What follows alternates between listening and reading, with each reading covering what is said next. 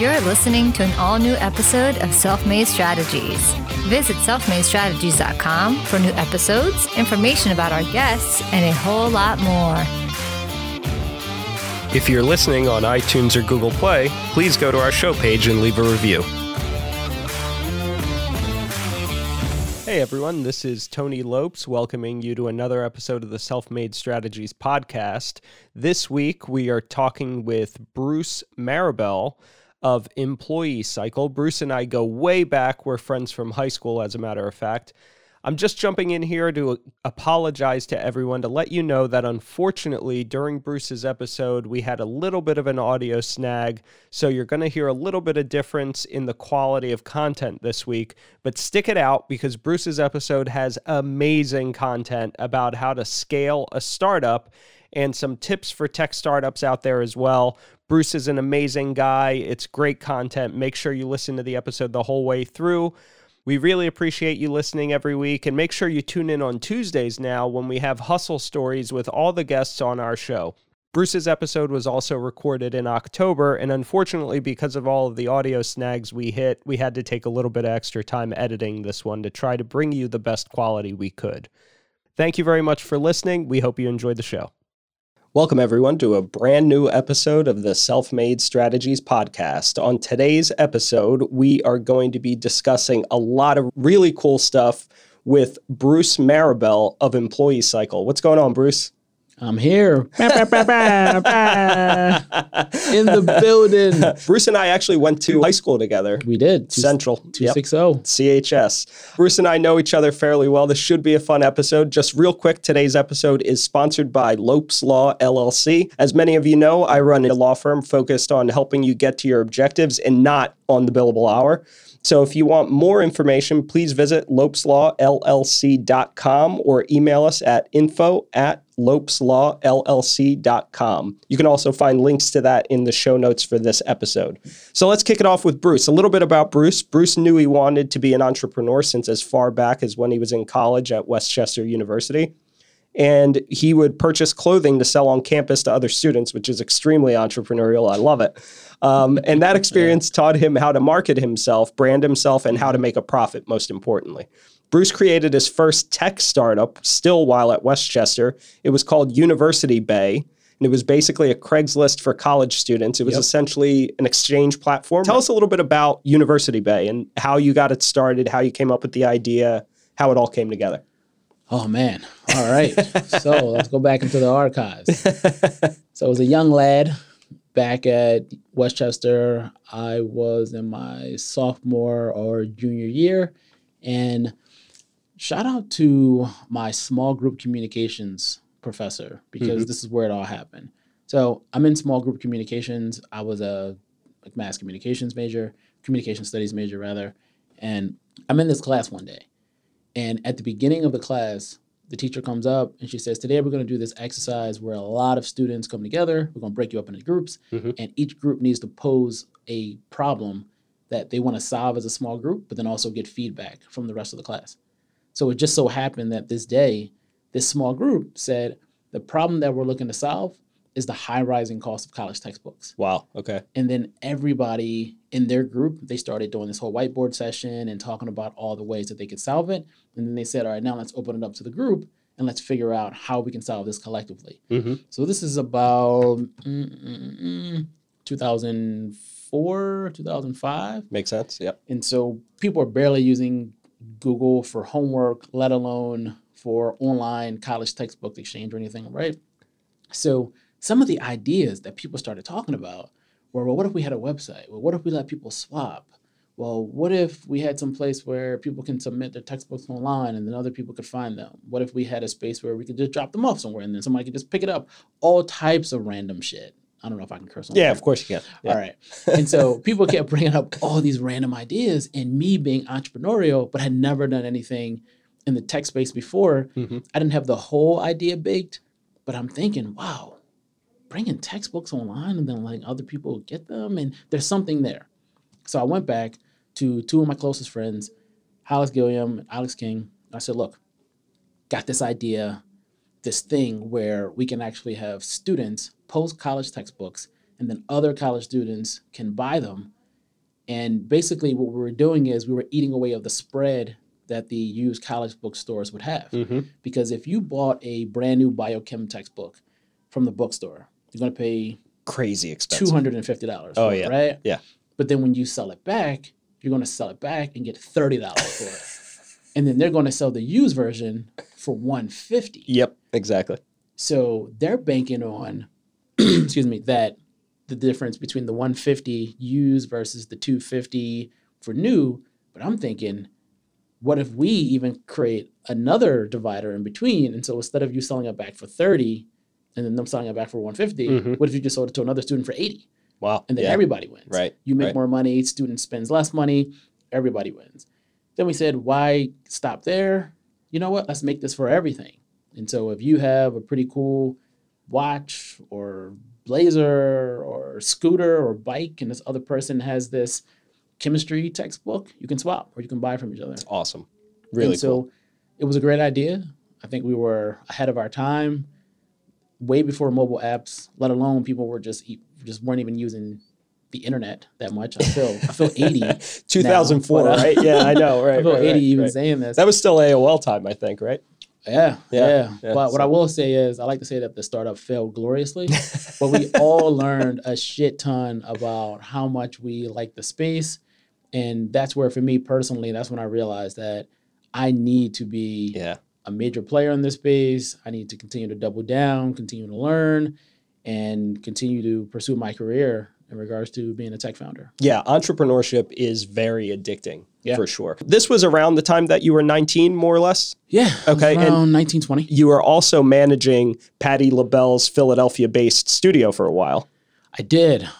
So that was really interesting and a fun time. So I almost, at the time, that's when I was watching Entourage. Yeah. And one of my favorite shows, by the way. Yeah, love that same show. here. Yeah. And I just knew that I wanted to be the Black Ari Gold. Yeah, I love it. For whoever has seen Entourage, you know exactly what that means. I'm not even going to explain it. And so I actually even started an entertainment management company while I was at the studio. Wow. And I was managing artists, songwriters, singers, models, rappers, a whole bunch of stuff. And that was about 1.5 years, 2 years before I fell in love with, University Bay. And then that's when I was like, you know what? I'm not going to do anything really new or interesting or disruptive in the music space. For me, it was about being cool, going to parties, having fun in music stuff. The entourage effect. The entourage effect, right? Yeah. I wasn't thinking, I'm going to do something so great, it's going to be amazing, and I'm going to totally change the music industry. Yeah. But with University Bay, I felt this new sense of disruption, and this new sense of innovation that I had never felt before. I said, oh, wow. In this space, I can actually do something brand new and change either the workflow or consumer behavior, or I can actually make a change in the way that somebody actually does something that they never did before. Yeah. And that's the bug that I've been having chasing ever since. Yeah. So let me ask you a quick question. So you have technical knowledge and expertise, certainly, but you weren't coding this. You brought on co-founders to do that, right? Yeah, so how did you find, and those were your two buddies that you mentioned before? They weren't technical either. Okay. So, oh, wow. So the three of you were we were all business guys. Business developing. Yeah. And that was a very interesting lesson to learn as well. We were like the Winklevoss twins. Except for it was three of us. So how did you find the coders and how did you incentivize them? Because that's always been something that's like in my mind as well, because I'm more the business developer guy and kind of the big picture, right? We look at the horizon, we're like, we can get there. We'll figure out the steps as we go, right? That's kind of the way we think. But when you're working with a technical person, and this is a question I get asked frequently from either guests or people that listen to the show, and they ask a lot about how to make that marriage work, especially when someone technical might be really type A, right? Yeah. And we're definitely not like that. So how did you find those people and how did you make that work? How did you work out the deal to get them to stick it out with you at University Bay to begin with? So it happened by chance. So this woman that I worked with at the studio, Tashia, she was like a mentor of mine at the time when I was at the studio. And she had heard about the idea and I told her about it. So she said, look, I know this graphic designer.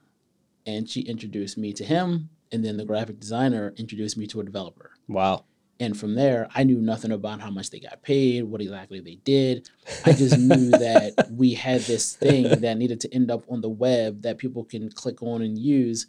And so I was still in school. I think Alice and Alex, they might have just graduated. They were 1 year out. Okay. And so at that time, I'm using college refund money. I'm using part-time job money. As you alluded to, I was selling clothes. It wasn't really clothes. They were really socks, right? T-shirts, right? And so I would go to places. I would go to wholesale places, buy the girly socks with the stripes and animals and all that stuff, and then I would take them back up to campus and resell them. Yeah. Sell what works, right? Right. And so I literally just did whatever I needed to do along with my co-founders to try to bootstrap this thing. And we tried to figure it out. And so we paid him. We actually tried to give him equity. Nice. We tried. Okay. We tried, but he wouldn't take it. The coder. Right, the developer. He wouldn't take it. Yeah. So what was the failure, aside from, I guess, you couldn't get enough sales, enough revenue to cover overhead, bootstrapping it? Right. But, and I get your point that you were ahead of your time, so you probably felt that people weren't buying in. Today, it would be a no-brainer, right? Where people are like, this is a great idea. It's an exchange system. It's like another eBay. So what do you attribute the failure to being, and then what were the lessons that you sort of learned out of that? Sure. I used to think about it a lot. And now I just think about it at times when there's something very specific that happens that is related to what happened then. And I'm like, oh, you're not going to do that shit again. But some of the things that happened or that I realized that we just had no idea and no understanding of, the first thing I think of is a two-sided marketplace. Okay. So I'm not a consumer guy. I'm a straight B2B, SaaS, cloud-based software guy. But back then, I was a consumer guy because what we had was a consumer product. And I had no idea, no background, no experience, really no understanding of how to see the two-sided marketplace. Because you have this chicken or an egg problem. And so think of Etsy. You need buyers, you need sellers. A WordPress marketplace. You need people that are creating the themes, you need other people that are buying. Uber. You need people that are driving, people that are riding. Airbnb, you need people that have homes, other people that want to rent homes. Right. Without having both of them at the same time, where you have, let's just take Airbnb, where you have people on the demand side, where it's, I want to stay in this home, but if there's no homes there, then I want to say, oh, well, this is a shitty product. There's no selection, there's no variety. Right. I live in Philly, I want to get to New York, I look on your website, you have no homes there. So I'm done. I'm never going again. On the home side, it's, I listed my home with you. I never get anybody to rent my damn home. So I'm not going to do it. And so two-sided marketplaces are really tricky to get right because you have to seed both of them at the same time. Right. But you got to make sure that there's a healthy balance of the two. One can obviously be more than the other, but over time, you have to keep that balance so that as more people get on, there's more homes, there's more people, or more rides, more drivers, etc. And so because we had this college classified marketplace, we were trying to seed stuff. So we would put up stuff of our own to try to seed it, but we didn't really think through getting a whole bunch of people or getting a frat or getting a college group on campus to say, hey, put all your stuff here because we know that you're about to leave. Or when I think about it now, as I'm talking to you, we could have went to a lot of the seniors and said, look, you're about to graduate. Put all your shit. Get rid of all your stuff. Right. Get all your stuff on University Bay. Yeah. And maybe that would have been a great idea. Maybe it wouldn't have been. But either way, those are the types of things that I can think about now that we just didn't think about then. Another thing was making sure that you're working with the right people.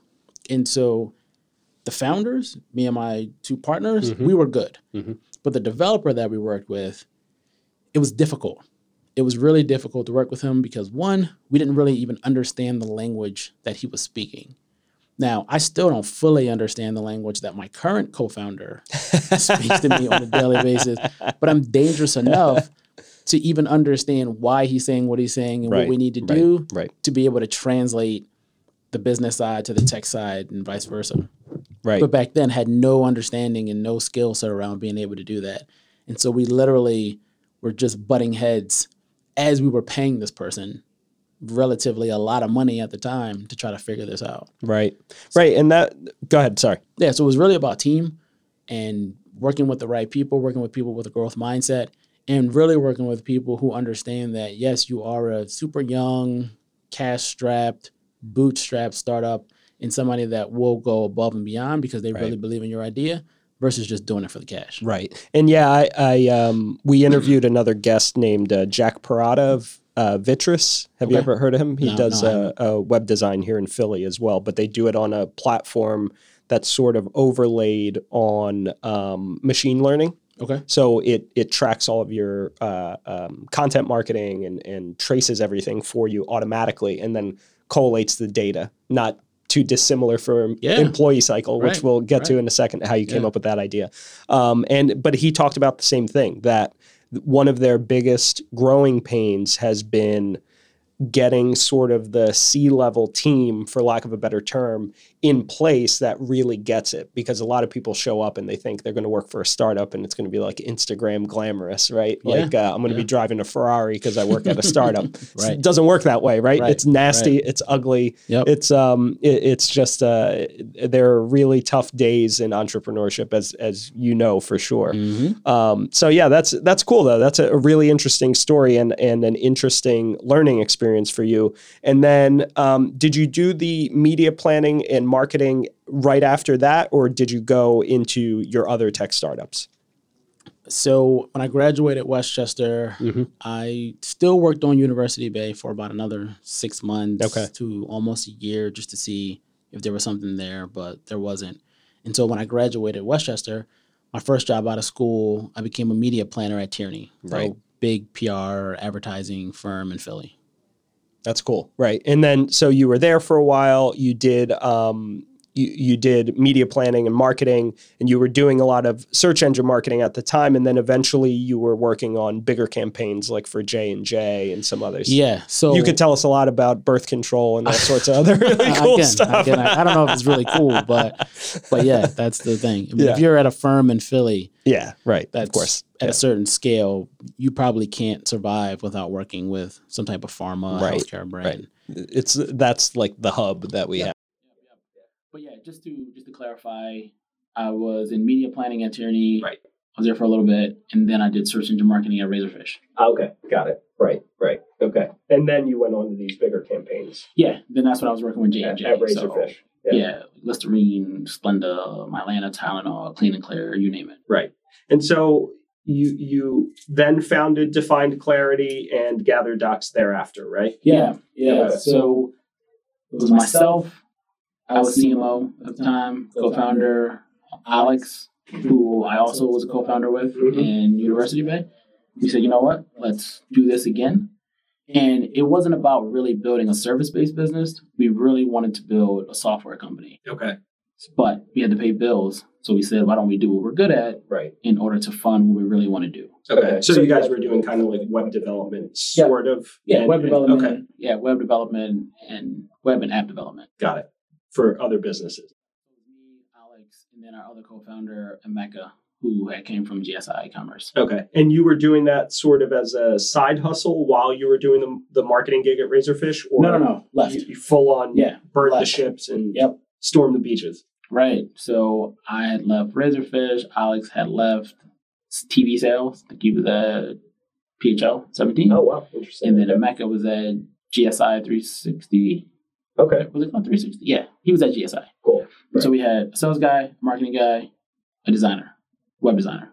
We said, you know what? So you got more pieces of the puzzle than coming in as founders now. Correct. So kind of lesson learned from University Bay. Right. Wasn't going to do 3 business guys again. Right. Well, I was going to...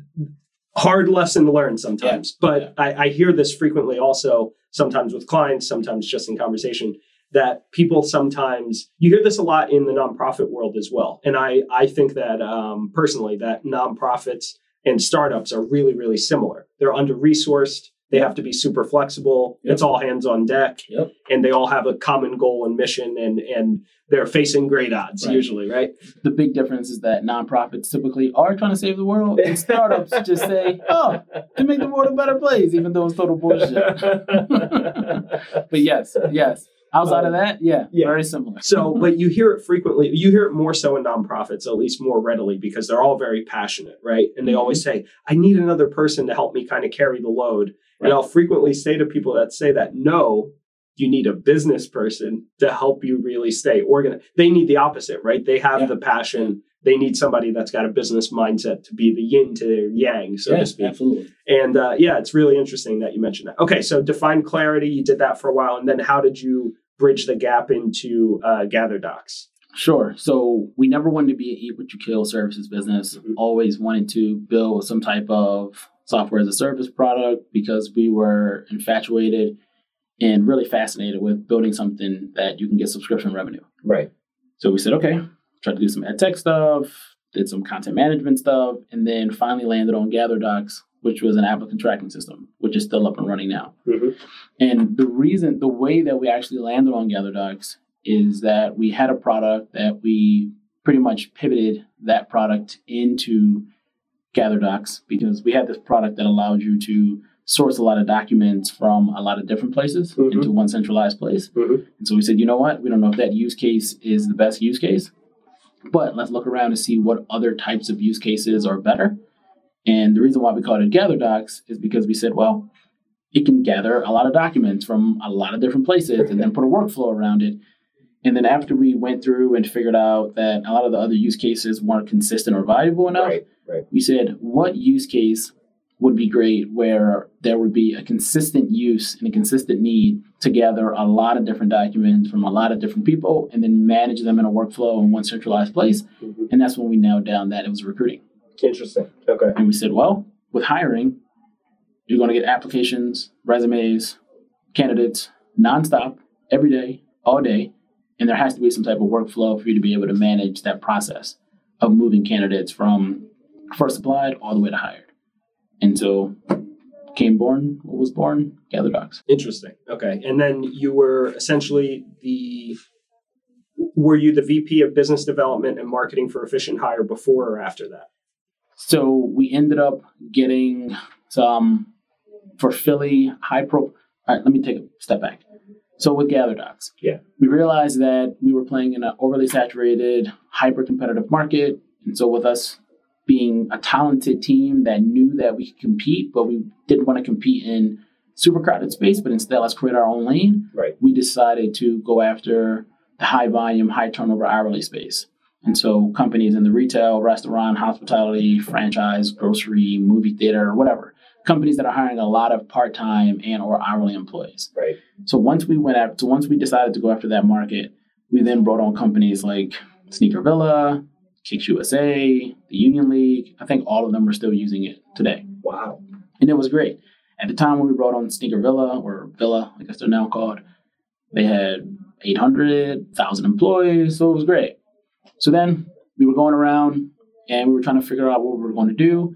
It was growing, but we had to decide whether or not this was the breakout company that we were going to build and try to raise money and do all the things that a startup tries to do. Or is there something greater that we could do? Or is there somebody we can actually find a home for this or a partner that can actually help us accelerate? And so that's when we ended up basically having a shotgun wedding with this company, Efficient Hire, which started from partnership to integration to then getting acqui-hired and merged into Efficient Hire. Interesting. Okay. And then that's where now we're at employee cycle, more or less. You were there at, so I stayed there at the for time of the merger. And then after that. Yeah. So I stayed for a year, learned a ton. It's a great company. And what started to happen at the end, before the merger happened, and then while I was with Efficient Hire, is that I constantly heard HR people saying that they needed to become more data-driven. And a lot of them kept complaining about the problem of having a lot of different HR systems creating these data silos where an HR person was being asked to answer questions around engagement, diversity, turnover, retention, headcount, employer brand, all of these things, compensation, gender pay inequality. Right. All of these things started to bubble up through societal issues, political issues. And so CEOs really started to give a damn about a lot of people issues that they didn't really care about before. And so that made and demanded the HR person to then transform into this people operations, chief people officer, people ops role, to be more thoughtful, more strategic, more data-driven. But in that process, HR looked up and said, well, I don't really have any experience with data visualization, data aggregation, with data analytics, metrics. This is not my thing. Sure, I look at numbers, but historically my role hasn't been to be as data-driven as a role like finance or sales, where you're constantly measuring the ROI of the role in the department by numbers. But now HR is at this crux, and it's this inflection point where it's, okay, have all these systems, have all this data. I don't know how to track it. I don't know how to visualize it. I don't know what to do with it. I don't know how to bring it together. This is totally out of my wheelhouse. So what they do is they go to all those individual HR systems, and they typically export a bunch of crappy spreadsheets. And then they try to turn all those crappy spreadsheets into one monster crappy spreadsheet. And then they go to their CEO, CFO, whoever, and they kind of look at them like, this is not what I expected. This is kind of BS. And it's all relative. The reason why they're getting that response is because sales, marketing, product, finance, they have these beautiful, shiny dashboards. There's a lot of products that have been built for marketing, sales, finance. They have these great dashboards that will bring all the data together and connect to all these different systems. And so me really have been a sales and marketing guy and had used products that were specifically focused on sales and marketing and used dashboard to track all of our metrics from our startup. I just kept wondering, why doesn't HR have something like this? Right. And so I did a shit ton of research and Googling to make sure that the same way we got into a hyper competitive market with GatherDucks, this wasn't the same thing happening again, where we thought that we were building something and, best things in sliced bread, only to look up and say, oh my gosh, it's 1,000 players. But kept trying to validate. And then you said, you know what? There's really no players in this space. Wow. And if we don't solve it in this way for the companies we're going after, which are companies between 100 and 1,000 employees, I don't know who's going to solve it. And that's how Employee Cycle was born. Wow. Amazing. So, all right, give us a little bit of a highlight of where you are right now that we've got the background up to roughly today, and what we can expect in 2020 from Employee Cycle. Sure. So today it's myself. I'm co-founder, CEO. My co-founder, Salas Araya. He's my co-founder and CTO. And so we're the only full-time people right now. And then we have a kick-ass rock star contract product team. Nice. That almost feels like they're a part of our company, which is great, doing all types of things around data analysis, data science, database architecture, front development, back end development, product management, a whole bunch of really cool things, as well as some other contractors doing PR, outbound sales. We have started to bring on a good roster of customers. Most of them are in San Francisco, just because they're using the types of HR systems that we integrate with. We've raised to date $475,000. Nice. Which is great, of our pre-seed round. Nice. And, nice. Congratulations. That's fantastic. Thank you. And then our round is still open for a few select strategic investors. So, nice. If you're interested, let me know. We'll put a link in the show notes to where they can get more information about Employee Cycle and how they can reach out to you to get that money. Yeah, but things are good. That's fantastic. So we just launched the beta version of our product last week, and we're getting press, and a lot of HR people are really digging it. They really like what we're doing. They're seeing a lot of value out of it. They can't believe that somebody hasn't done this already. I had an HR person on a demo the other day saying, Bruce, I don't know how long you've been around, but I've been Googling for HR dashboard for a while, and you guys didn't come up. So I'm surprised that you've been doing this for a while. Well, I said, look, we just launched last week. But but we're working on SEO. We'll get it. I said, look, we'll work one thing at a time. We'll be there. We'll be there. She said, okay. Wow. She said, because I'm sure I'm not the only person looking for this. And there's a lot of people looking for it. I said, well, look, we're here. Don't worry. So it's been a great experience. That's awesome. So you're at 475 of you're looking to get to 500,000 for your pre-seed round. Right. And we've opened it up to a little bit above that too. So, probably stay open to about 750. Okay. Because now it's looking like we're going to be oversubscribed. Because now we have a lot more investors interested now that we've been validating a lot of things and showing proof. So. Right. Awesome. Well, that's fantastic. So now getting into more of the nitty-gritty details about what Employee Cycle does, and we'll do that for a little bit. And then what we'll do is we'll talk about HR data in general, specifically why it should be data-driven. Then we'll talk about how HR data helps increase employee retention and engagement. And that's sort of a key point of what this episode will be about. Then we'll dive into the trials and tribulations of co-founding tech startups a little bit more, as well as some of the best practices that you have and advice based on what you've learned. Let's do it. So, all right, cool. How does Employee Cycle transform quote unquote disconnected HR data into one centralized source of truth? That's a quote from you, from one of your speeches. Yep. Because to your point, to what you were talking about before, this is all kind of siloed in separate places, and you have to go and sort of collect it all and then aggregate it together into this dashboard that makes sense, and that's also visually appealing to the people who are using it, right? Yep. Yeah. So the way that most HR people are doing it now, and I'll talk a little bit about their HR systems and their HR tech stack. So a lot of companies, specifically who we're going after 100 to 1,000 employees and primarily tech companies, they might be using anywhere between 3 to 5 different HR systems. Mm-hmm. So you'll have your payroll HRIS system that typically houses all of your general employee records. Then you'll have your ATS/recruiting software, which allows you to source, manage all your candidates in the hiring process. Then you'll have an employee engagement system, which will send out the surveys to get employee sentiment, see if people care about their job, care about their role, if they're happy with the LaCroix in the office. Then you'll have a performance management system that's tracking if people are actually performing. Right. What's the difference between the perception of an employee performing versus the manager's expectation of the employee, or whatever that looks like. Mm-hmm. Probably have a Glassdoor. And then maybe there's other systems too. Benefit admin system with your benefits. If you're a tech company, maybe you have Carta to track stock options. If you are a consulting firm and you're tracking hours, maybe you're using something like Harvest to track all of your billable versus non-billable hours, mm-hmm. or overtime. If you're an hourly employee, I mean, there's so many different HR systems. Yep.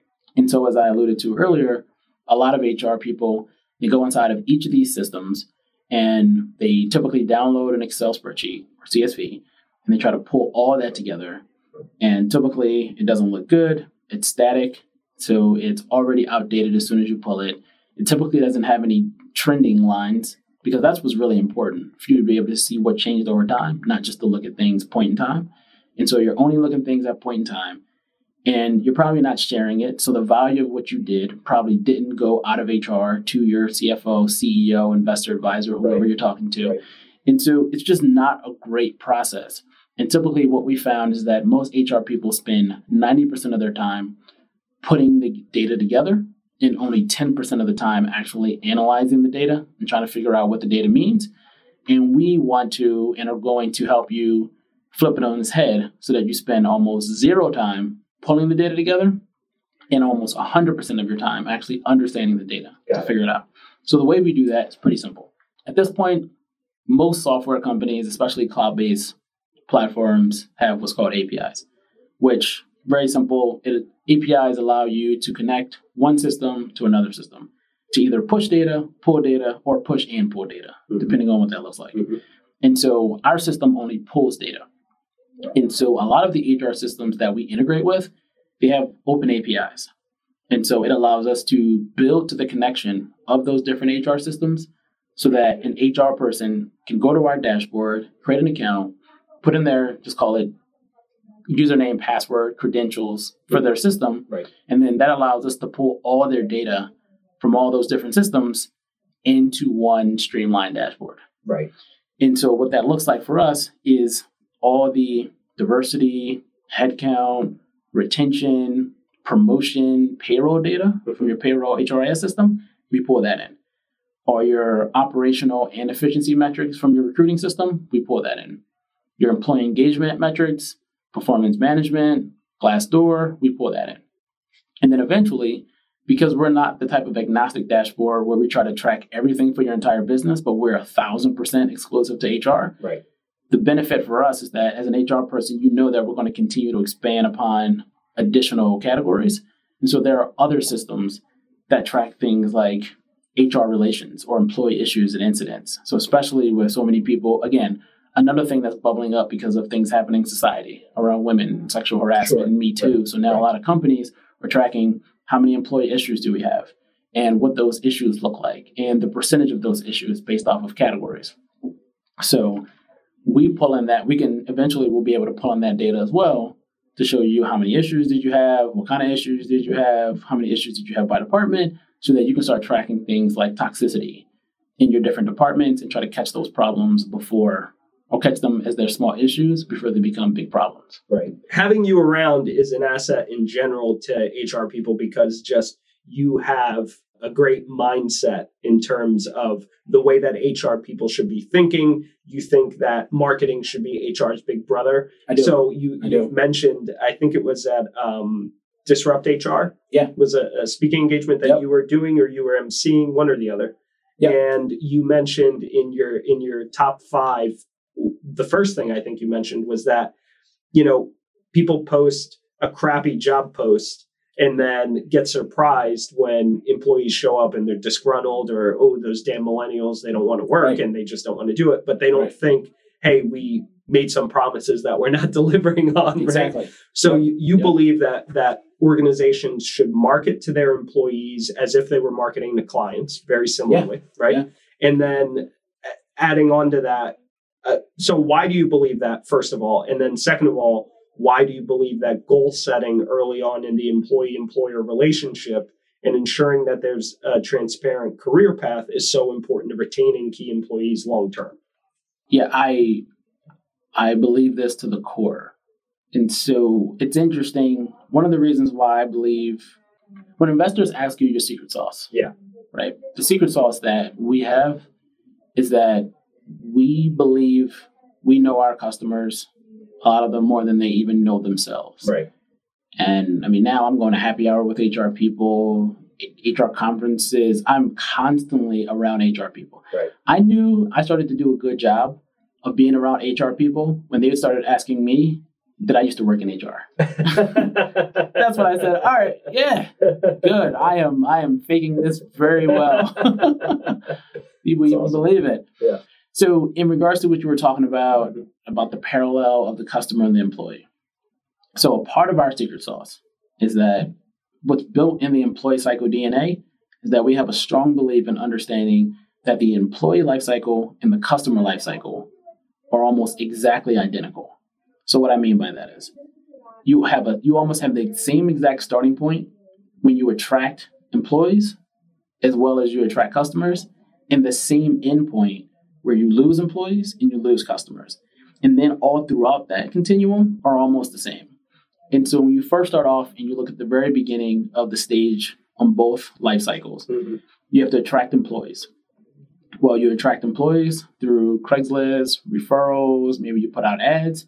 Well, you do the same thing for customers. You have to attract them, you get referrals, or you put out ads. You then manage your customers through what typically is called a CRM. And a lot of people use Customer Relationship Manager to track the customers, who they are, all the information about them, what stage they're in, and then how long is it going to take for them to close. Right. And what is the value of them in the industry and all that stuff. Right. With an applicant tracking system or recruiting software, you do the exact same thing with an employee. You track how many candidates do you have, where they are on the process, how long does it take to close, and then what role or department they would work in. Even when it comes to compensation, the customer is paying the company, and so you're using some type of system like Stripe or QuickBooks or some system that's allowing you to track how much did you make per employee or per customer. Same thing on the employee side. It's just that it's flipped on its head where the company is paying the employee, but you're still using a system like Gusto or ADP where you're tracking how many employees you have and how much you're paying individually. And then even when it comes to engagement, you have to engage your customers. You want to make sure that they're using the software, product, service, whatever it is. And then you're using things like you're tracking NPS, Net Promoter Score, to see how well they're doing, how much they like your product, how likely they are to refer it. Exactly. And then with employees now, HR is now tracking what's called ENPS. Interesting. Employer Net Promoter Score. Wow. To track how likely they are to refer other employees and how happy they are. And then when you just keep going down the line, even when you look at things like churn. On the customer side, churn is how many customers did you have and then how many customers are leaving, so you make sure that you don't have a leaky bucket. So you're not bringing a customer and losing a customer, bringing a customer and losing a customer. Churn is the exact same thing as turnover on the employee side. And then at the end of the spectrum, and this is what we're really working on, and this is our call it unicorn, billion-dollar market idea, whatever it is. But on the customer side, you then track lifetime value to see what was the ultimate worth of that customer. So if I have a customer paying me $10 a year and I keep that customer for 10 years, then the lifetime value is $100. But what people really want to know is what is the LTV, lifetime value, or for us, ELTV, employee lifetime value. And so how much value did an engineer bring you? How much value in dollars or productivity? Interesting. Did a salesperson bring? Now, sales is easy because you can just track it directly. Yeah. But marketing, product management, customer success, those engineering, they're mushy. Yeah. And so for us, long term, it's machine learning and AI, predictive analytics, and a bunch of other things. The goal for us is really to, step one, bring all the data together. Step two, be able to benchmark. And then step 3 or 10 or 100, whatever that step is to really nail down ELTV. That's brilliant. Because then we can help companies figure out how much should they actually be spending to hire a person based off of a percentage of how much that person on average in that department will be bringing in regards to value. Right. It just makes sense, really, to break it down that way. Yep.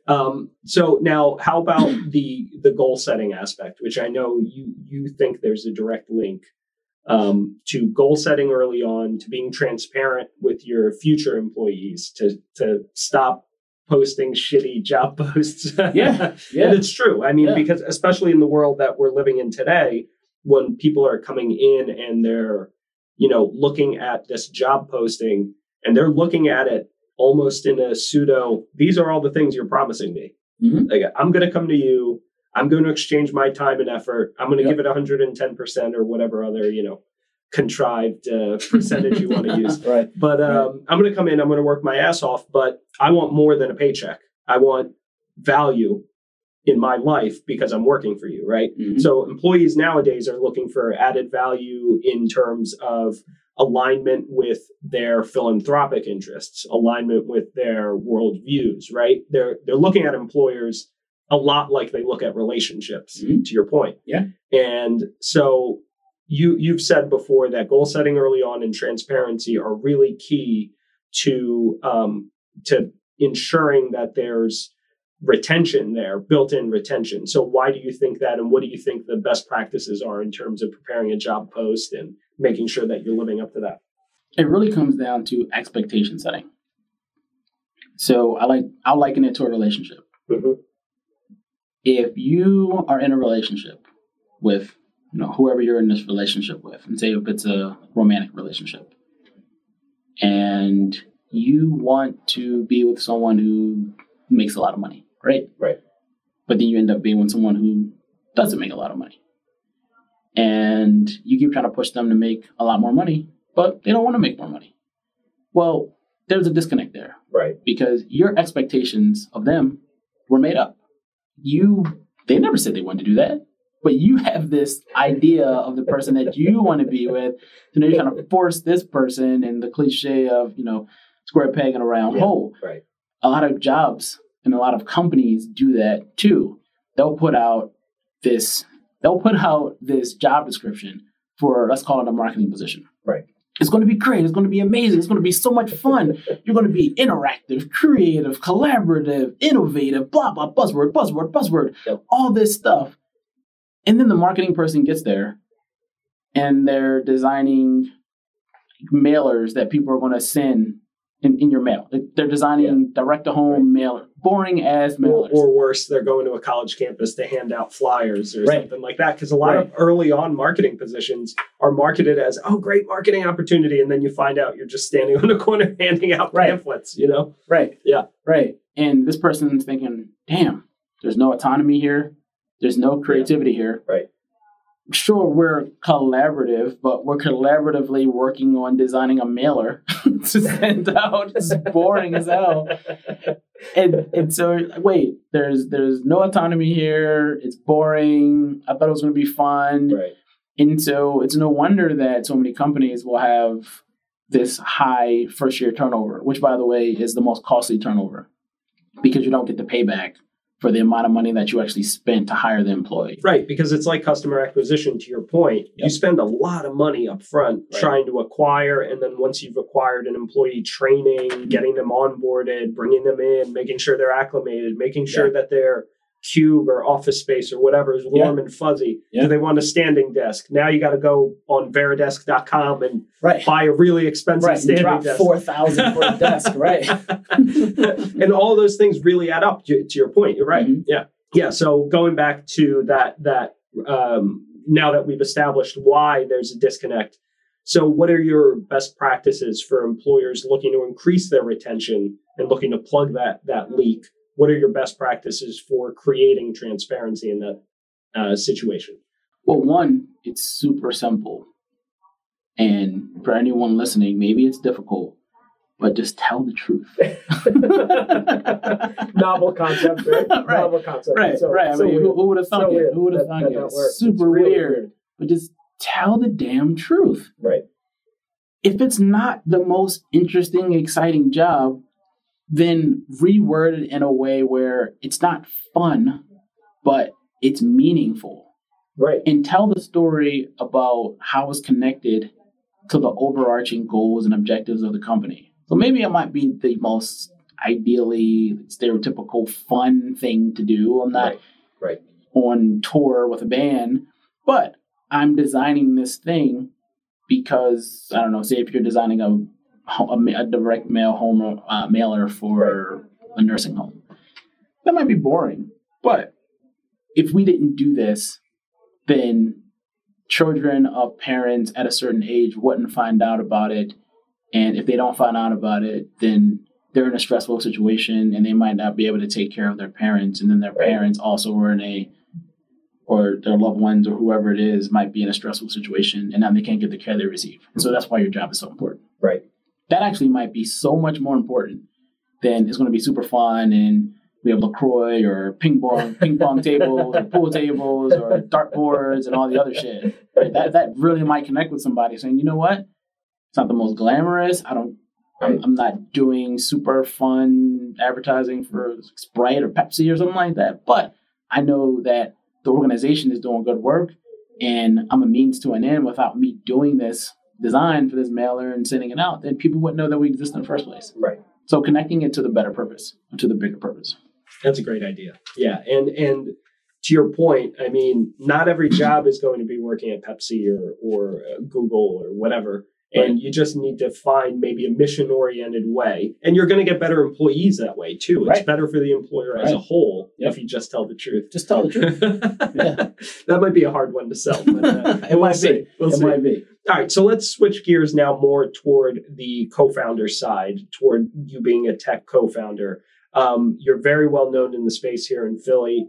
And for good reason. I was about to say, hopefully for the right reasons. Yeah, for the right reason. Yeah. Bruce is not only a gregarious and great guy. I'm not reading this off the screen, by the way. This is off the top of my head. Oh, okay. All right. Man. He wrote that down beforehand. Those are some big words that you wrote down. Yeah, no. You are a genuinely great guy. And thank you. I can say that stamp of approval for sure. But so what are your thoughts on the necessary milestones to get a tech startup off the ground? You know, what are the necessary steps not only to take, but necessary agreements to set up? And what are your thoughts on seeking out investors early on versus bootstrapping, et cetera? Got it. So I'm not going to go into the super granular part, very beginning of high level corporation docs and that type of stuff. Yeah, of course. Because I think you can just find it anywhere. Yeah, call a lawyer. I might know one. You might. You might. But I can only talk from my experience. Of course. For me, before you do anything else, I would say make sure that you have an idea that you believe in so much that you're going to do whatever it takes to make it happen. And what I mean by that is make it happen doesn't necessarily mean that you need to go start the company tomorrow. Right. But make it happen means I have this idea and I need to figure out if this idea makes sense. I'm going to do surveys. I'm going to talk to as many people as possible. I'm going to learn as much about the industry as possible. I'm going to take it seriously. And so that's what I would say. Step one, find an idea that you believe that you're willing to spend time, night, weekend, sacrifice, do whatever, take it seriously. Yeah. Once you start to take it seriously, try to start validating whether or not this idea makes sense. Now, here's the hard part. A lot of people will say it doesn't make sense because a lot of times it won't make sense on paper. That's the point of innovation and disruption. Exactly. Yeah. It doesn't make, a lot of times things don't make sense. Again, using the Airbnb example, I know when I first heard it, what? You want to sleep on somebody's couch? That's a business? Yeah, and my wife and I are like, yeah, we're not ever going to rent out like the guest room. That would be ridiculous. But yeah, nowadays it's like common practice. Exactly. Yeah, exactly. Right. So it's really about doing the research, figuring out whether or not you can try to validate what you're doing, but then in the same token, trying to also have enough conviction in yourself to know that this might work, even if everyone told me it's a stupid idea. Right. Or that somebody already tried it before. And that's typically what you'll get. Oh, somebody else tried this before. Oh, that company tried it before. Oh, this big company tried it before. Oh, this guy that I know, he tried it before. And because none of them were able to make it work, how could you ever make it work? Yeah. Who are you? Yeah. You don't have the resources. You don't have the relationships. You don't have the money. You don't have the whatever, right? Once you get past that, now it's, okay, I've tried to validate it. I've asked a bunch of questions. Whether you have talked to 100 people or done surveys and that's how you validated it, or you just have some inner feeling that just won't allow you to sleep and you just have such a strong belief now when you just have to make it work. Now it's time to figure out what type of team do you need to actually pull this together. So if it's software, well, now you need somebody to build it. If it's a restaurant, now you need somebody to cook it. If it's, real estate, now you need somebody to build it.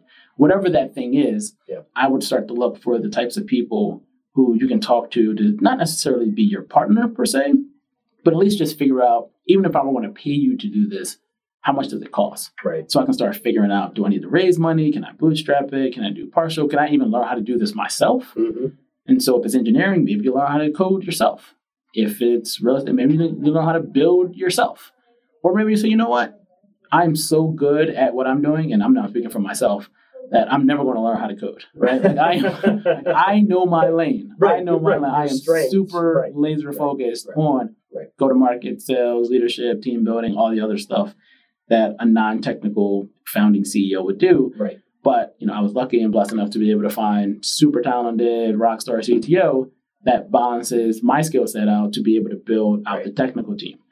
And so from my experience, it's really about trying to build a complementary team where, sure, you have some overlaps, and that overlap should be within the mission of what you're looking to do, but the most well-rounded team possible so that not only can you actually perform those skills and do the work in all those different areas, but if you're well-rounded, then that means that you also have networks in those spaces that you're already in to be able to build teams, bring in contractors, partners, have domain expertise or experience and relationships, et cetera. All right. So now flipping over to the agreement side of things, and certainly not a technical discussion or legal advice or anything like that here, but more so just high level. Yeah. In your mind, what are the agreements that you're thinking? You're formed, the entity's up. You have a team in place. You guys know what you want to do. Let's just assume that the operating agreement or whatever is taken care of. The internal deal is taken care of. We're looking at externally building a tech startup. Yep. So what are the necessary things people need to start thinking about if they're in that space and they want to grow and they don't want to hit a wall later because they don't have the right things in place? Sure. So if you already have your operating agreement in place, that's going to help you figure out. Well, that's a really big, important part because you need to flesh out all the things around what does this business look like? How are we going to incorporate it? Where it is? Yeah, all this stuff. Yeah. Basically, the most important thing that I think is covered in this document is who owns what? Yep. How long do you own it? How long is it going to take for you to vest? Which basically vesting means how long will it take for you to actually really own the shares? And maybe we can talk about that later. But in regards to how that works. Yep.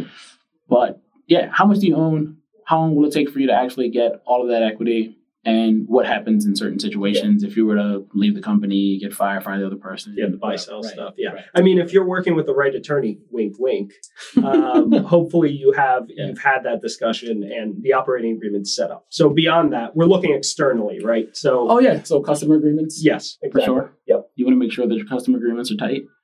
And so for us, that's really important because we touch a lot of data. And so our terms of service, our privacy policy, and all the clauses around data privacy, data security, cybersecurity for sure. Are you guys doing like GDPR provisions built into your cybersecurity provisions in your agreement? Yeah. But it's a good framework globally, right? Yeah, it is GDPR and then CCPA. Right. That's the California. PRA. Yeah. Right.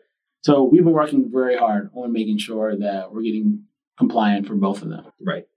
Because you have to in today's world. If you're building a tech company, cybersecurity is a huge risk. And what happens in terms of liability, right? That, to your point, if that agreement's not tight on who's covering what, the indemnification provisions, the liability, who's liable for what, you could end up in a huge mess with what was potentially a good client. And now you've destroyed your business.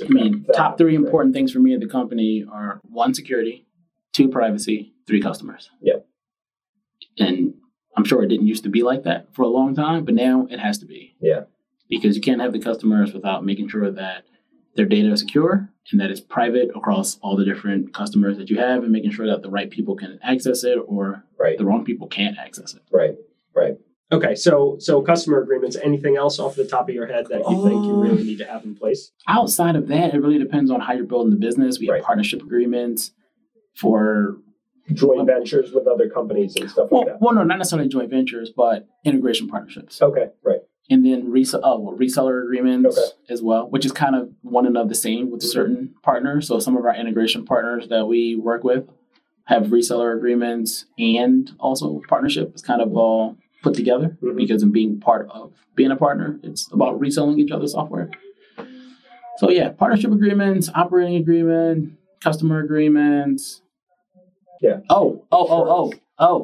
One very, very important agreement is the agreement with your contractors and employment agreements. Hey, we're talking about HR. Agreements, employee agreements. But in the beginning, you might not have employees. You might have contract agreements. And so that assignment of IP is clutch. Big time. It's clutch because, you grow a multi-billion dollar business, but then you don't have the rights to the software. Well, you just spend all your time for no reason, or you're just going to spend a lot of time in court. Yeah, which is not good. By the way, I'm not the type of attorney that likes litigation. I like to avoid litigation, both for myself and for my clients. But I love how you intertwine all of the things at the right That's not the game plan. That's not the game plan. Not the game plan. We'll get away from agreements. It's good. It's good. No, but how about now investors and bootstrapping? What are your thoughts on seeking out investors early on or bootstrapping? And just to preface it a little bit, I know you mentioned earlier that you really need to have an idea that you're willing to basically go to hell and back for, right? So and go to hell and back means different things at different times. Right. So in the very beginning, it means to validate, learn as much about the problem, figure out what the landscape looks like, how are people currently solving the problem, have people already tried to do this before? If so, what do they do wrong? What do they do right? If people are doing it now, where's the opportunity? How can you do it better, faster, cheaper, different? And then once you get to that point and you really feel like you're onto something before you even touch a line of code, now it's time for you to try to do something manually. Oh, one of the things I did forget about investors is investors agreements, of course. Right. And so term sheets, promissory notes. Yeah, a lot of times you're going to be subject to what the VC or the angel has anyways, right? Depending on who you work with, I guess. With angels. Yeah. So with your angel group, you can I won't say you can dictate the terms because it's not like, hey, these are the terms and you stick with it. Right. But once you start getting momentum and traction with a certain amount of investors, other people will look at it and say, okay, if they don't sound ridiculous or outrageous, then cool, it's fine. Right. And that's pretty much what happened with us. Right. Great. But so you're a big believer, it sounds like, in bootstrapping at least early on, making sure that you validate what you have. And then once you've got that, look for investors, or would you say investment early on is fine? I think it depends on what access to capital you have. Right. If it's there, you might as well take it, right? If you have it, if you have someone that's willing to give you $5,000 or $10,000 to test something out, I would spend the $5,000 or $10,000 to test it out. Because in the grand scheme of things, it's relatively small or almost nothing. Right. Would I still try to do as much as possible before you spend a dime on anything? Sure. But there's also opportunity costs, and the market moves lightning fast. Right. So if you have a market that you're eyeing up or an opportunity, and you're at this inflection point where you believe you need to move at a certain speed, then you need to jump on it now, because, as Facebook and Zuckerberg and a lot of people say, fail fast. Right. And fail fast isn't that you hope that you fail, but it's really about figuring out what's wrong with your idea. You want to stress test the hell of it. You want to stress test the hell out of your idea before anybody else can tell you, oh, that's wrong, and just start putting holes in it. If you know more about the downside of your idea than anybody else, then people will respect that, and so will investors as well. Right. That goes back to what you were saying about earlier about the two-sided market with university. Right. Had you gotten to that a little faster, you might have been able to pivot and survive or find a flexible way around it. Right. And it's tough when you're trying to develop, to your point, a business where you have two key stakeholders almost at juxtaposed positions. And if you fail on one, the whole thing collapses. It's tough. It's really tough. Yeah. But in regards to bootstrapping, so for us, we bootstrapped for a while. We got paying customers. We built an MVP. We built about a dozen integrations. We had our first integration partner before we even had a dime of funding. Mm-hmm. Part of it was choice. Most of it was fate. we were trying to raise money earlier, and like, you know what? Instead of asking for money to do these things, we're just going to do these things. Right. And now that we've done them, it's a much more compelling story, and it's much more believable now because we can support it with data. Right. We can't say, we're going to be a unicorn, we're going to be $1 billion company tomorrow, but what we can say is, look, we built an MVP, we understood the customer, we did a ton of surveys, we built something that was valuable enough for HR leaders to get budget for it. Right. They ended up paying for it, and they like it enough to give us testimonials and to do customer interviews and videos. Yeah, we have enough. Right. We have enough proof for us to raise this round to then be able to validate some more questions. And so now with this round that we've raised, it's all about us getting to product market fit. Interesting. And making sure that people are using the product, they're active, they're logging in, and they're sharing the dashboard. Interesting. How do you typically test out your ideas before you go to market? So when you say before you go to market, are you saying... At the validation stage, when you're validating your ideas, how are you going about that process? And what are you doing to make sure that you're doing the right steps to validate appropriately before you actually take your product to market, whatever it is? So I'll walk through our steps. Okay. To answer that question. Yeah, thanks. So we had things that we wanted to validate on the product side. Mm-hmm. And then we also had things on the go-to-market side we wanted to validate. So for us, the first thing we wanted to validate was, could we find HR leaders that was interested in the problem we were solving? Mm-hmm. And so we did that. The next step was, can we find HR leaders that are trying to solve the problem manually? Because if they have enough pain for a problem, then you're typically trying to solve it with some other kind of janky type of thing that you're trying to do. Right. And if you're not trying to rig something together to do it, then maybe you don't have that much pain. Right. So the fact that we kept finding multiple HR leaders and a variety of HR leaders trying to solve this problem manually, we said, okay, great. Then there must be pain, so there must be value in what we're doing. So then the next thing was, now that you're doing this in messy spreadsheets, mm-hmm. will they give us access to those messy spreadsheets so that we can at least see what they're doing? Because that was the first signal that we could get to prove that we could actually get access to the HR data. Right. Once we got access to those spreadsheets, we then said, all right, now can we turn this into some MVP version of a dashboard to show that we can actually execute on building something that's replicating what they're doing manually. Once we were able to do that, we then went back and forth with some of the beta use or MVP users that we had to ask them, how would you like to see this data? Okay. Because now that it's in a product form, and we've taken it out of Excel, there's a lot more things that we can do that you just weren't able to do in a spreadsheet. Right. Would you like to see this data trending over time? Is it best suited as a pie chart or a bar graph or a line graph or a box plot histogram? What's the best chart type to tell the best story? How do you want to tell the best story? What metrics should be grouped together? And in what category should they be grouped in so that you can tell a data-driven story about the workforce? What is your workflow? So then we start trying to figure out how do we embed this into the workflow? Once we were able to validate that with some customers, then we said, okay, now can we get users to give us access to their API tokens? Right. And give us access to their HR systems. Because if they won't do that, then the whole business idea falls apart. So then we got access to the systems. So now the next thing was, can we actually pull data from those systems in the way that not only shows the data that they want to see, but it's actually exposing all the data that we think it's actually going to allow us to pull so that we can show all the metrics. Right. So it was about showing all the metrics, but then also showing the metrics in the way we wanted to show them. Right. And then once we were able to validate that, we said, okay, now we can build this thing. Will they pay for it? And so we said, okay, now that we've worked with some companies for free on a pilot to do all of that, now let's see if we can get some unaffiliated customers to pay for it. Right. And when I say unaffiliated, I mean a customer that doesn't come from a referral or from somebody that we know or somebody in our network. And so I did go to a bunch of HR people in the local Philly scene, but I said, you know what? I really want to see if we can get companies that have never heard of us, don't know me, don't know anybody that I know, and can we just go out there into the market and see if we can get paying customers? And so I started building these sales lists, went on LinkedIn, started targeting a lot of HR leaders in San Francisco at tech companies, built them, went through my own process to get a bunch of people's emails, uploaded them into HubSpot, which is our CRM, built out the five-step email sequence to start just emailing people. And then, you get those random annoying emails that until you respond to the emails, you keep getting them.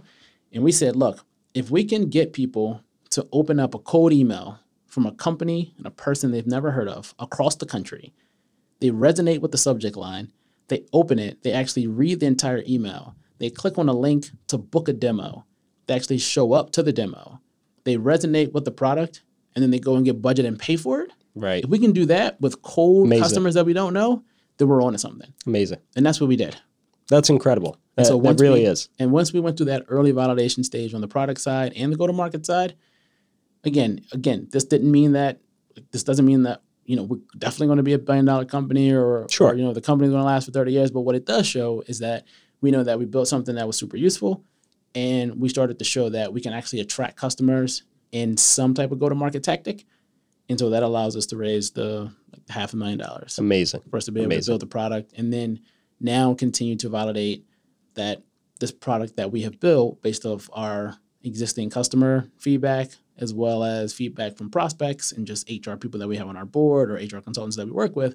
Now, after taking all those learnings and baking it into this new product, does this product deliver on the promise and expectations that people have set for us and that we've set for ourselves? And now can we get a certain amount of customers and users and enough product stickiness to the point where we hit our goals and then we raise a seed round? Right. Incredible. So you've done all that. Now you're validated. You're looking to fundraise and go to market. Yep. How important is marketing as a piece of the puzzle before and during the go-to-market phase? So I wouldn't necessarily say marketing and go-to-market are two different things. Right. Because, that's kind of what your go-to-market is. It's all about attracting customers that you believe will resonate with whatever you're doing. Right.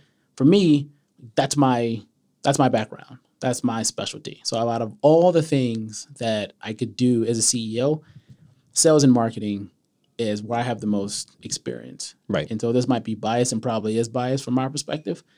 But to me, if you don't know how to go out and attract customers, then you might as well just not even have the business, because that's what it's all about. Right.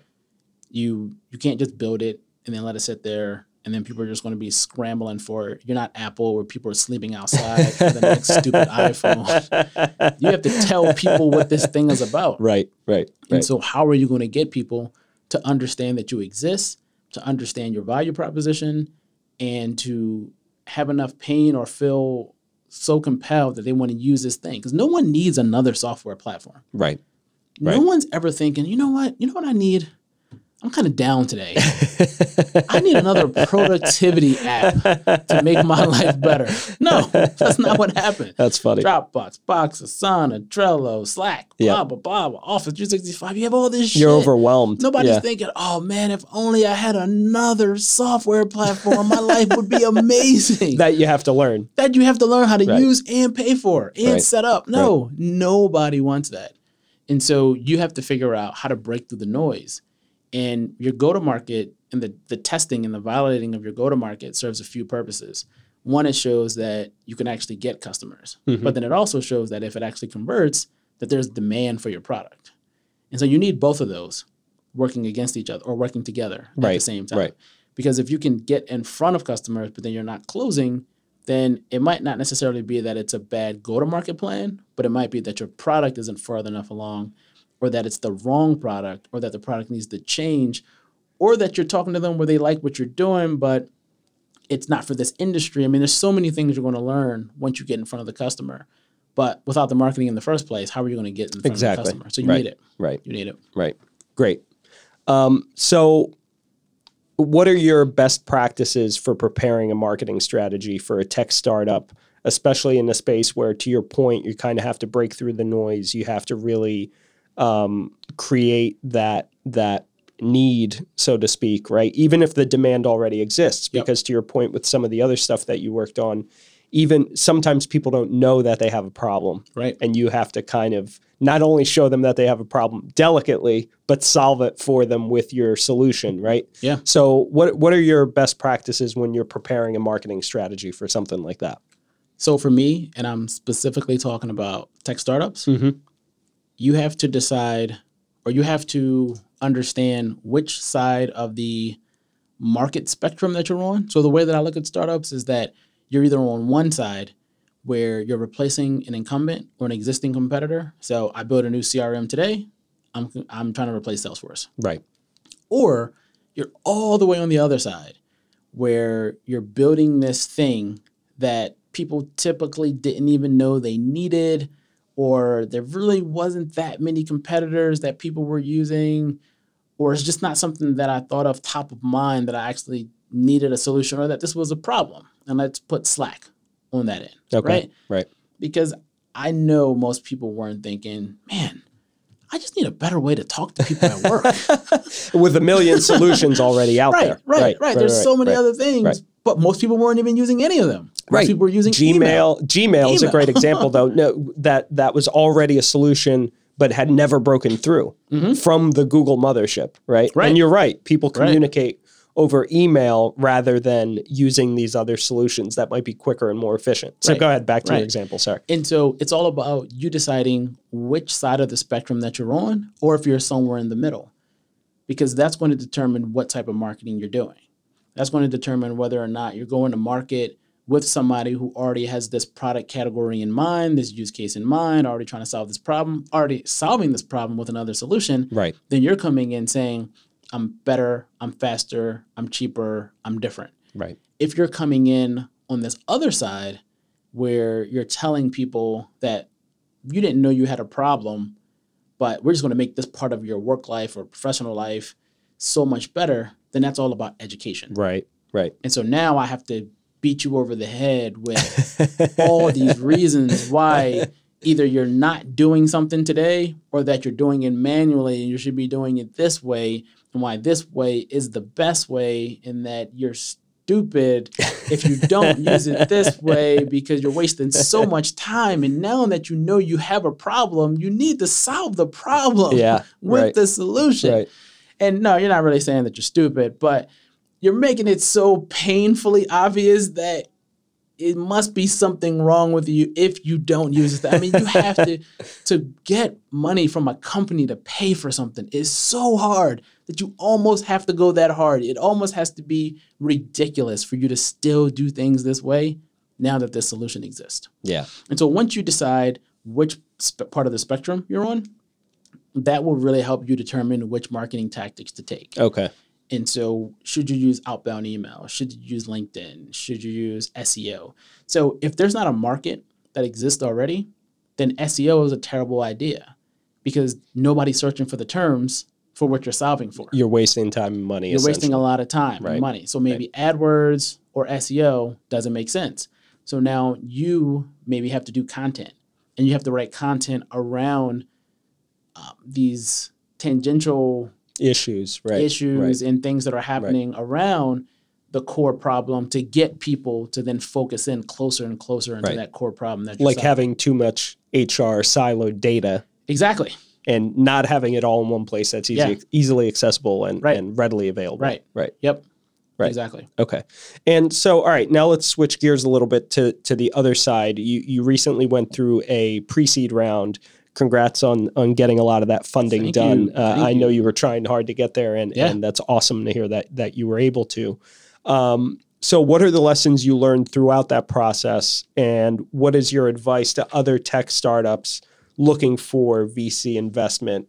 How can they get VCs to pay attention? How do you make yourself stand out with all the noise in the VC space to begin with?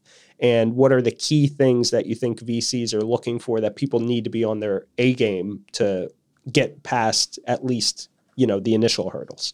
So the thing that I learned the most throughout this process is that it's not about getting someone to say yes. It's about telling an investor reasons why they shouldn't say no. And it almost sounds like the same thing, but it's totally different. Can you give an example? I can. Yeah. So when you go to an investor, they're looking at your market, your product, your team, your traction, and the market competition, right? So, there's more stuff than that, but that's pretty much the bulk of what they're looking at. Sure. And so they want you to tell them reasons why they shouldn't say, no, your market isn't big enough. No, there's too many competitors. No, you don't have enough traction. No, you're not solving a hard enough problem. No, you aren't raising enough money. Whatever that no is, their default answer to you is no. As soon as you meet with an investor, the answer is no. You need to knock down all those no's. Right. So for every slide in your investment deck, the predefined answer that they have is no. No. On the cover slide is no. Right. No. Right. No, I don't like the name. Yep. No. Don't like the colors. Don't like the product. Don't like any of it. I don't like it. Yeah. I don't like it. And so you have to show proof. And that proof can be through data. It can be through storytelling. Storytelling is one of the best things you can do and learn in order to raise money. And I would think that I'm a pretty good storyteller, but I realized that even through the process, I may have been telling the wrong story sometimes. So telling a great story, but telling the wrong story. I can get to that in a second. But the first thing is about how to knock down those no's. And so the best advice that I was given in order to knock down the no's was to tell the story in a way and present your company and your investment opportunity in a way where you're answering all the questions that you think that they could potentially answer, either through what you're saying or on a pitch deck, so that if they think it, you either already answered it, or if they ask you because they don't think you've answered it, you're not making it up that you've answered it already, because you actually have a slide that says, oh, that's actually in the 15th slide or the 12th slide. I can show you now, or we can wait. And if they say, show me now, you can show it. Oh, okay, he thought of that. She thought of that. Nice. They thought of that. Because it's really just about risk. Right. And it's about de-risking. And so all those no's are risk: market risk, product risk, timing risk, team risk, cost risk, demand risk, projections risk, environment, political risk, whatever. It's all this risk. And if you can continue to de-risk the market, de-risk that this thing is going to work because you have customers or users or surveys or market experience. You worked in pharma for 30 years, and so you understand the market. Whatever you can do and communicate that you can de-risk a lot of those different parts of the business, then you'll start knocking down those no's. And you might not be able to de-risk every single part, but if you can de-risk the most important parts, and here's the hard part. The hard part is the most important parts are different to different people. Some investors really care about market. They believe that if the market's big enough, you'll figure this shit out. Right. As long as you're smart enough. Right. Some people believe, you know what? I don't need you to have a big market, because if it's a big market, then there's probably already a bunch of big players. Right. I'd actually rather you start in a small adjacent market to a big market, own this small market, and then as that market grows, you ride the wave and then you eat that market. Right. Like Spotify, I Right. think is a good example of that. The market was nowhere near as big, or Netflix. Mm-hmm. Netflix, Exactly. probably Right. a better example, Right. where they started off and, on-demand video, movie Was still in its subscription, infancy. Yeah. super Right. small when Yeah. they started. Yeah. And now Disney, Hulu, Amazon, ESPN, everybody. Everybody has a subscription now. And Yeah. their pieces are probably going to be a lot smaller, but Netflix really rode the wave. Yeah. And so if you can just de-risk as many things as possible, those no's, they don't necessarily turn into a yes immediately, but then you get them to the middle. And the middle is so hard to get to. Right. To get from no to middle to yes, it's so hard to get to middle. If you can get a person in the middle, sometimes that's almost as good as a yes. Right. Because then it's, okay, you know what?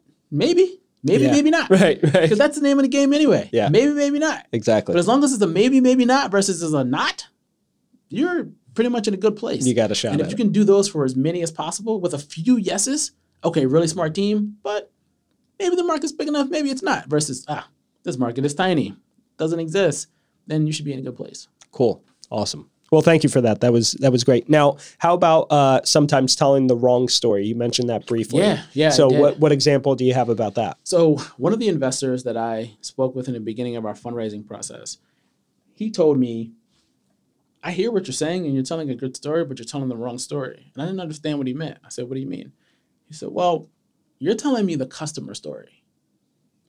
And because I was so used to doing demo after demo after demo, because I was just so hell-bent and had internalized that we need to get traction, that just verbatim, I was just, this is why it's great. This is what you're going to get. Here's the ROI. Here's the value, all your data. And it was great because it was resonating with the customers. Right. But then I started telling that same story to investors, and for a customer, you're talking one-to-one. Right. When you're talking to an investor, you're talking about thousands, tens of thousands, hundreds of thousands, or not typically millions for B2B, but if it's consumer, millions of customers. And so I want you to tell me, when you're talking to an investor, it's tell me how you did with this 1, 3, 5 customers, but then how does that work across all of these customers? Yeah. And I wasn't making the connection as clearly in the beginning of this is what we did here, but then this is what it's going to look like with 10,000 customers, 20,000 customers. And it was just too much in the weeds of why it's a great product and how much our early beta customers love the product versus customers love it, but here's how many customers use all of these systems we integrate with. This is how much you can make, and this is how much money you can make, and this is how big the market is going to be. And then the story just became bigger and bigger and bigger to the point where, like, oh yeah, this is a real company, and they're really ambitious. That's awesome. Okay, cool. So, what are the 3 things you wish someone would have told you as you were co-founding your companies and trying to grow the brands that you've been a part of? At what point? At the big picture, 3 pieces of advice you wish somebody would have told you that would have gotten you past that learning curve, or do you think that learning curve is a necessity for you to be who you are and get to where you are today? Part of me feels that I definitely wouldn't be who I am today and know what I know had I not went through all the crazy ups and downs in the past startups. Mm-hmm. I want to say the cliche thing that a lot of people say, which is, I'm glad no one told me it was going to be this hard. Even though people have said it, there's really no way to explain how hard it is and how challenging it is. Right. Because if you did know, and if you did know how long it was going to take for you to get to a certain point that you thought you would have got to 3 times as fast, then you probably wouldn't have done it.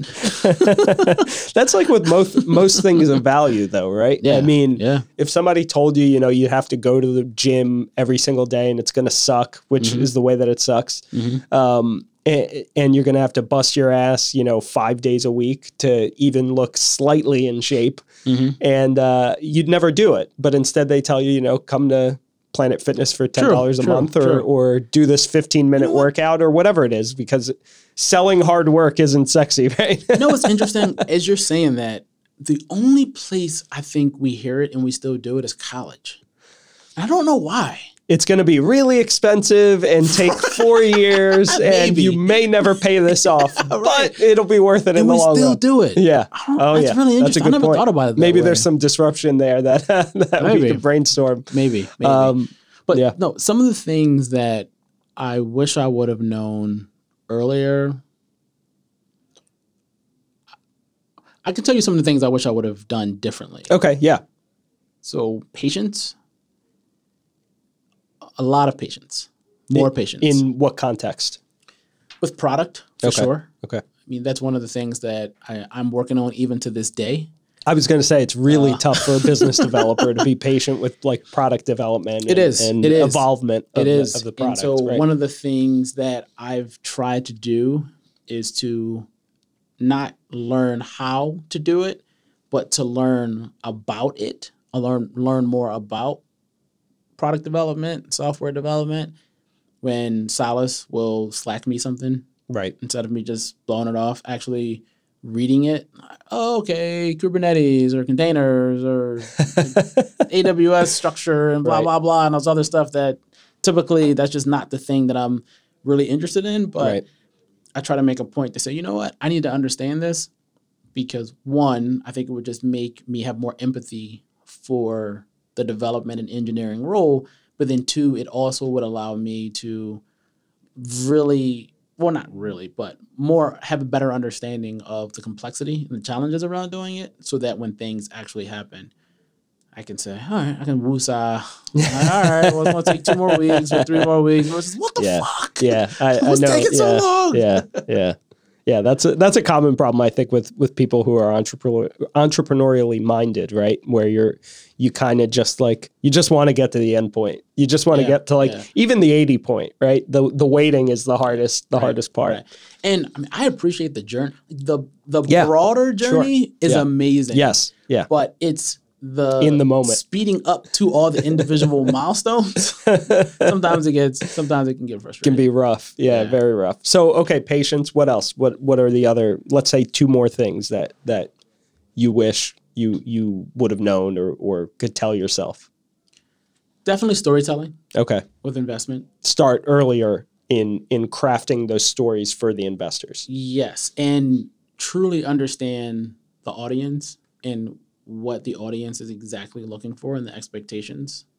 That would have helped out. And different stories, to your point from earlier, right? Yeah, and then in understanding how to tell not only a different investor story to investors, but different investor stories to different investors. Right. Where you're not lying to anyone and you're not selling a different company, a different dream, right? But you're emphasizing different things in real time. Now I'm pretty good at that because I can read exactly who I'm talking to. Boom. Okay, I can clearly see that you care about market, or you care about team, or you care about competition, or you really care about product, and then I can optimize in real time.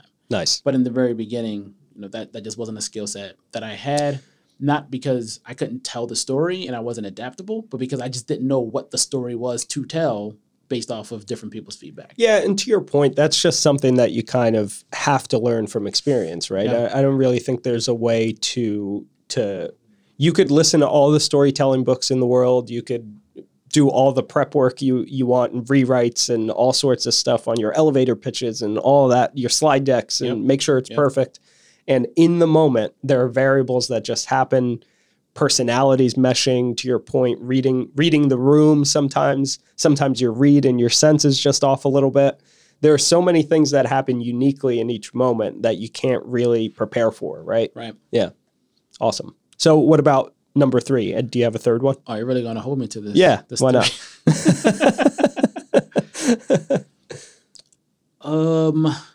I wish I would have started to try to get customers earlier. Okay. We didn't wait too long, but I felt like we waited too long. And when I say customers, I don't, the unaffiliated customers. I wish we would have started the outbound email process faster to start validating that, because I think that would have definitely allowed us to be further already. Interesting. Okay, cool. Well, thank you so much for this, Bruce. This was amazing. Tons of information. Woo, woo. That's my favorite sound Me too. in the world. Like when they do like those club nights on the radio sometimes, and you just hear the one DJ that just like hits that thing every 30 seconds or so. Right. It's my favorite. It's just, you can't fail. And I kind of want to do it for anything. Yeah. Like breakfast is done. Right. Like, I wish every time I put food in the microwave, the microwave. That's the sound when the food is done. Yeah. And it has a smoke machine. Like it smokes the whole kitchen out for you. That would be amazing. Oh, man. Amazing. It would annoy the hell out of my wife, but it would be amazing. I would love it. All right. So if people are looking to get a hold of Employee Cycle, they want to jump in on and get more information on the pre-seed round, or they just want to pick your brain for something, what's the best way to find Employee Cycle and then to reach out to you? Sure. So for Employee Cycle, you can go to employeecycle.com. Employee Cycle, spelled the way it sounds, the word employee, the word cycle.com. You can find Employee Cycle also spelled exactly the same way on LinkedIn, Twitter, Facebook. I don't think we have an Instagram, but not yet. But you're getting there. It's getting there. Me, I mean, if you want to email me directly, Bruce, that's pretty simple, BRUCE at employeecycle.com. And I'm actually not the biggest person on social media. Well, you post a little bit. I post a lot on LinkedIn, but I don't post personal stuff. Well, LinkedIn is same here. I mean, LinkedIn, not anymore. I'm trying to decide if I think LinkedIn is a social network. I mean, it is, but it's not. I was literally having this discussion with someone today, and it is, but it isn't. Right. Because there's that whole like, it's like going to a networking event online. Basically. It's like there's that professional stigma. You don't want to get too drunk and be the story. You want to just like, you want to be entertaining, but to a point, and then kind of hold back. True. But if you want to connect with me on LinkedIn, definitely I'm on Facebook and Twitter as well. Yeah, reach out. We're always looking for really smart people to work with, partners. If you're an HR person, you want to learn more, you can actually create a free account on the website now. On Employee Cycle. Yeah, you go to employeecycle.com. You can check it out. Brand new website, create a free account. We'll give you access, grant you permission, have you up and running on the dashboard. Fantastic. Making HR smarter and data-driven. That's what we do. That's awesome, man. Well, thank you so much again for this time. This was fantastic. Thank you. I appreciate it. Thanks.